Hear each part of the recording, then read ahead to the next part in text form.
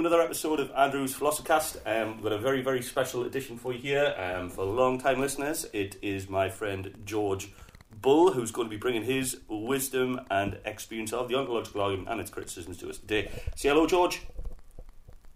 Hello, guys. Excited to do this podcast. Very interesting subject today.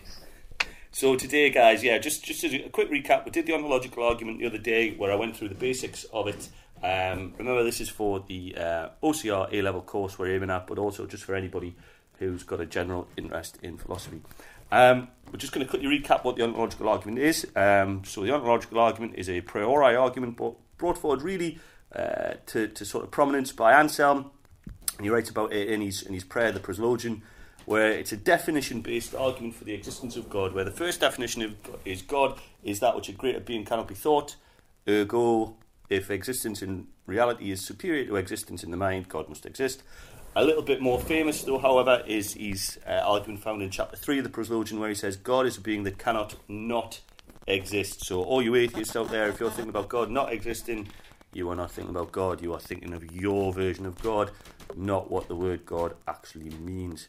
The ontological argument was also taught about by Descartes in Meditations, where he talks about God being a supreme and perfect being, where existence is a predicate for that. George, did you've always taught me that this is one of your favourite arguments. Do you have any input on the ontological argument? Anything you found interesting? Well, similar to the last time when we were on about the basilisk, it's an idea that's entirely trapped in people's heads, isn't it? You don't need to escape out your head. I guess I've got a vision of Anselm sat in a cell praying. We've sort of done the same with this argument, hasn't it? It's a bit like a prayer, isn't it? It's just by the thought about the beyond God can prove its own existence. It's quite a delightful little line of argument, isn't it? That's what I found, George. I think it's a lovely argument in terms with it being priori as well. Like, it seems beautifully crafted. It's like a Swiss watch. It's just it makes total sense within its own parameters. I often find, though, George, that the students really... The Swiss watch is a different argument. All right. I always find that the students struggle a little bit with it. Why do you think people have got a problem getting their head around it? Well, because it attempts to do the most complicated thing in the most simple way, isn't it? And often you have to suspend sort of judgment a little bit to sort of go with it. But it's the most simple argument, but there's very complicated offshoots, and it attempts to do the most impossible thing, doesn't it? Prove they're all powerful through a very simple line of argument. Yeah, I think you're right. I think it's what the students I find have particular. So we cover it in year 12, but I find that in year 13, after they've done religious language and everything like that, and Wittgenstein, I think they do better in the ontological argument, because I think the issue that you've got is that you've almost got to suspend your experiences for you to accept the ontological argument. Right. And you've got to sort of admit that your understanding of God that you've built up all through your life and your definition might be wrong. I think there's a lot you've got to let go of if you like the ontological argument. Anyway. Yeah. I think though while it's good for your students is it brings in nearly every major philosopher you can use, from Plato to Descartes to Spinoza. You can bring everyone in because everyone's had a crack at it. Go on, George. All lots of different fields of argument, set theory, logic. It just goes through it, doesn't it? Ontology, its own area, indeed. It's a rich vein for students to mine, isn't it? Go on, George. I know you want to do this. Talk a little bit about Spinoza and him in the ontological argument. Give these kids something that I haven't given them. Well, the main point is, and this is one of we're going to start with the criticisms here, is Plato's version of God is different to Spinoza's, different to Hume's. Every person's version of God is completely different, isn't it? Yes. So if you think about it, what Spinoza, who ultimately believes God is no different from the universe writ large, his take on the very definition of God, what he's aiming to prove, is completely different. So it just leads you down this sort of weird world of, well, what does that even mean, or what does this mean? When really it's an argument that has to rest distinctly on definitions of the most basic premises. I fully agree. It doesn't rest at all. let's speak for a dead philosopher. Let's speak on their behalf. What do you think Wittgenstein would make of the ontological argument, George? Well, it's right up his street, isn't it? Yeah. It's the 1 + 2 = 3 type of argument, which he painstakingly, Wittgenstein, level 1, his first incarnation, he was all up for that, writing books, basically not in chapters, but in sort of lines of code almost. So he would have loved all this. I think it's great. So what we'll do now, just for listeners and for George as well, we're going to just, maybe it's for the students' use, I think George and I can talk a little bit about the criticisms of the ontological argument, and just sort of, just have a chat about them, really. The first guy I wanted to talk about, George, was Kant, who, like, the great ironic thing with Kant is that he criticises the ontological argument, even though he probably believes in God, and he does this in a critique of pure reason. And ironically, he's the guy who first gives it the term ontological argument as he's criticising it. And what Kant seems to say is, first things first, I think Kant has a go at Descartes' ontological argument, not so much Anselm's ontological argument. Because what Kant says, not in so many words, or rather in so many words, is that existence is not a predicate for being God. So existence should be an additional qualification that you give to God. What do you think about Kant's criticisms? Do you think they're any good, George? Or? So what that existence is? Say that bit again, sorry, Andrew. So what Kant seems to say, so Descartes says that existence is a predicate, is a characteristic of being supreme and perfect. Kant says it's not. It should be an additional qualification. Well, I suppose maybe we'll get this on later on. Some people have argued that God, being all powerful, will have every qualification. So it's a Spinoza thing again. So again, is this a little bit of a trap? How can you ration the unrationed sort of thing? Oh, I can have this criteria, that criteria, but a lot of people's definition of God would have every criteria almost. There is that as well. I mean, I personally think that Kant's criticism is a little bit silly, but then if you apply it to something real, so like what we talk about in lessons is Winnie the Pooh. So if I was to give you a definition of Winnie the Pooh, he would be a bear that eats honey and sings a happy song, and you'd probably be happy with the definition of Winnie the Pooh being that. However, if Winnie the Pooh then walked in to the room that you're sat in, you'd still be shocked, wouldn't you? Because there would be this additional qualification that Winnie the Pooh is real.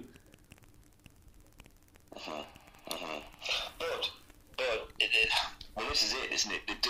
When I was doing my notes for this, I think it rests entirely on the two definitions. What is existence and what is God? And the problem is they're such slippery concepts. Yeah. And everyone will have their own little side. So like existence there. Winnie the Pooh definitely exists. People can talk about it, we can discuss it. If you say Winnie the Pooh is green, that's wrong, isn't it? Yeah, that's interesting, George, yeah. So he exists because he's a real character in a book and in Disney films, so that is a form of existence. It isn't he's not alive, breathing, but it's a form of existence. You can't argue anything else, I wouldn't say. That's really good. This is the bit that I really want to get into with George, because I think George is brilliant on economics and currency. So I want to speak to George just briefly now about a philosopher called Stephen Davies. And I think that the point that George is making there about Winnie the Pooh, and sorry if I'm wrong here, George, is that the currency of your definition is in sort of its usage, which is going back to Wittgenstein again. Now, what Stephen Davies demonstrates as like a flaw with the ontological argument is he invents a currency, and he calls them tailors, which is ironic because it's my surname. And he says, I could give you 100 tailors and say that these are worth £100.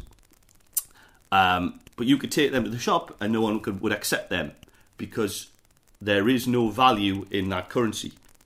What Stephen Davies seems to be demonstrating is that you can prescribe any arbitrary meaning or value to God, but if that meaning or value isn't shared, there isn't a shared currency, there isn't a shared value in the usage of that word, then it's meaningless. Yeah. So that's why everyone uses the American dollar, because everyone around the world, that bit of paper means something when you're in the Bahamas or China or Timbuktu. Everyone will trade things for $1.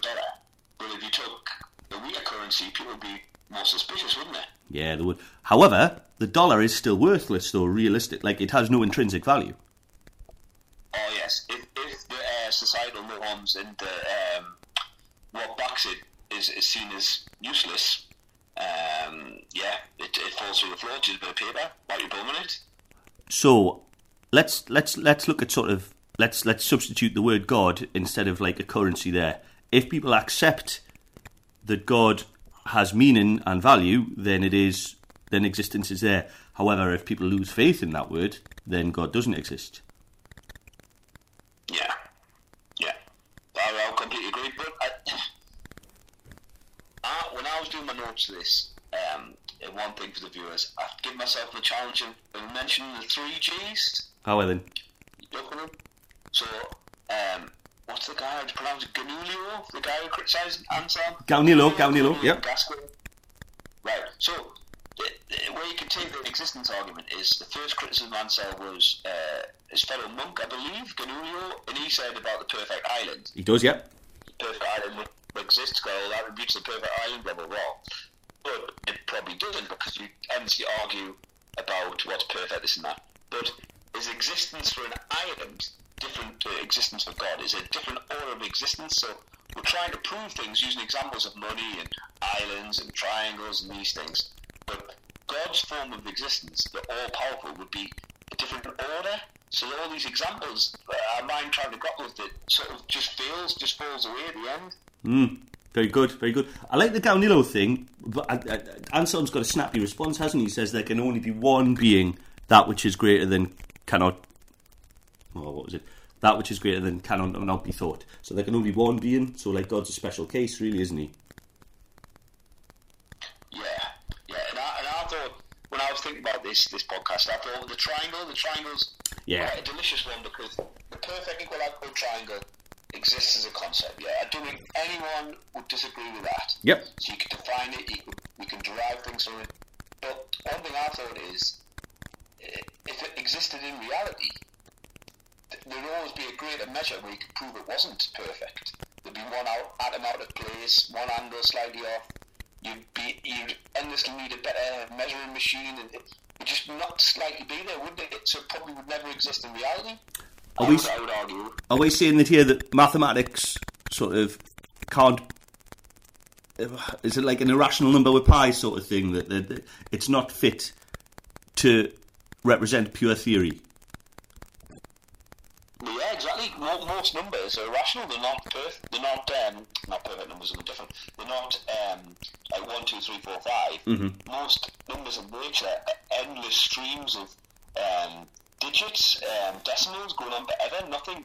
It's the haystack and the haystack, or the needle in the haystack. The needle in the haystack is 1, 2, 3, and the haystack, the hay in the haystack is all the numbers that aren't perfect. But the point, we're trying to run away with ourselves here, but the point is, whilst it would work for certain things like triangle, a perfect argument could flow, would these things be able to exist? Because as soon as you start measuring it or looking into it, it probably would. They would probably fall away.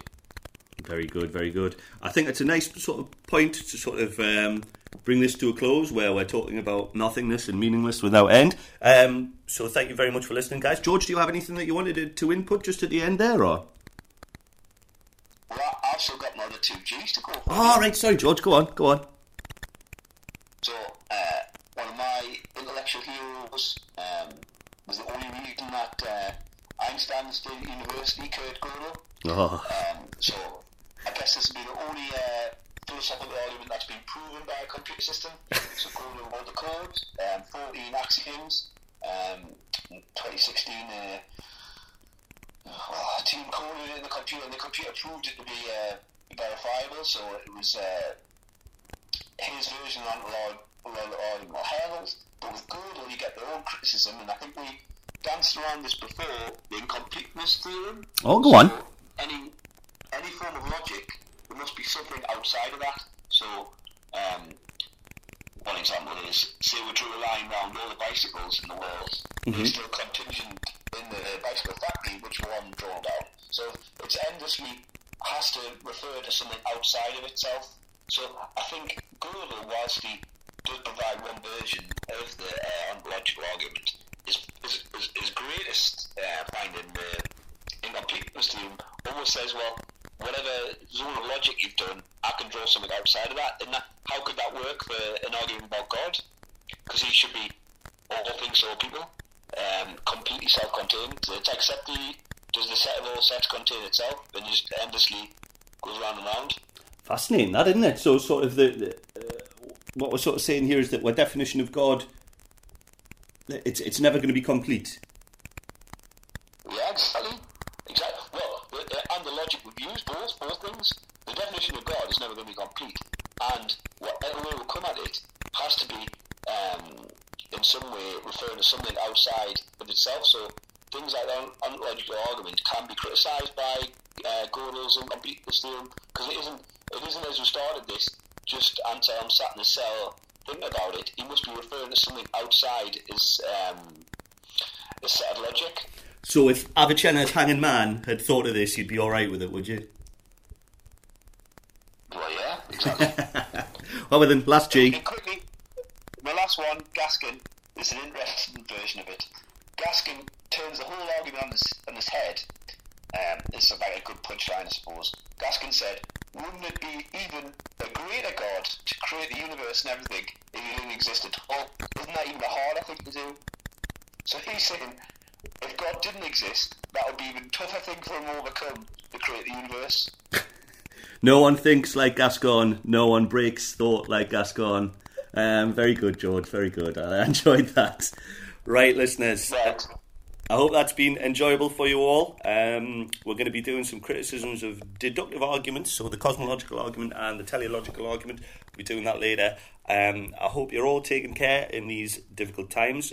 So it's goodbye from me, goodbye, and goodbye from George. And goodbye from me. Thank you very much. Enjoyed that, Andrew. I enjoyed it a lot, George. See you later. Bye.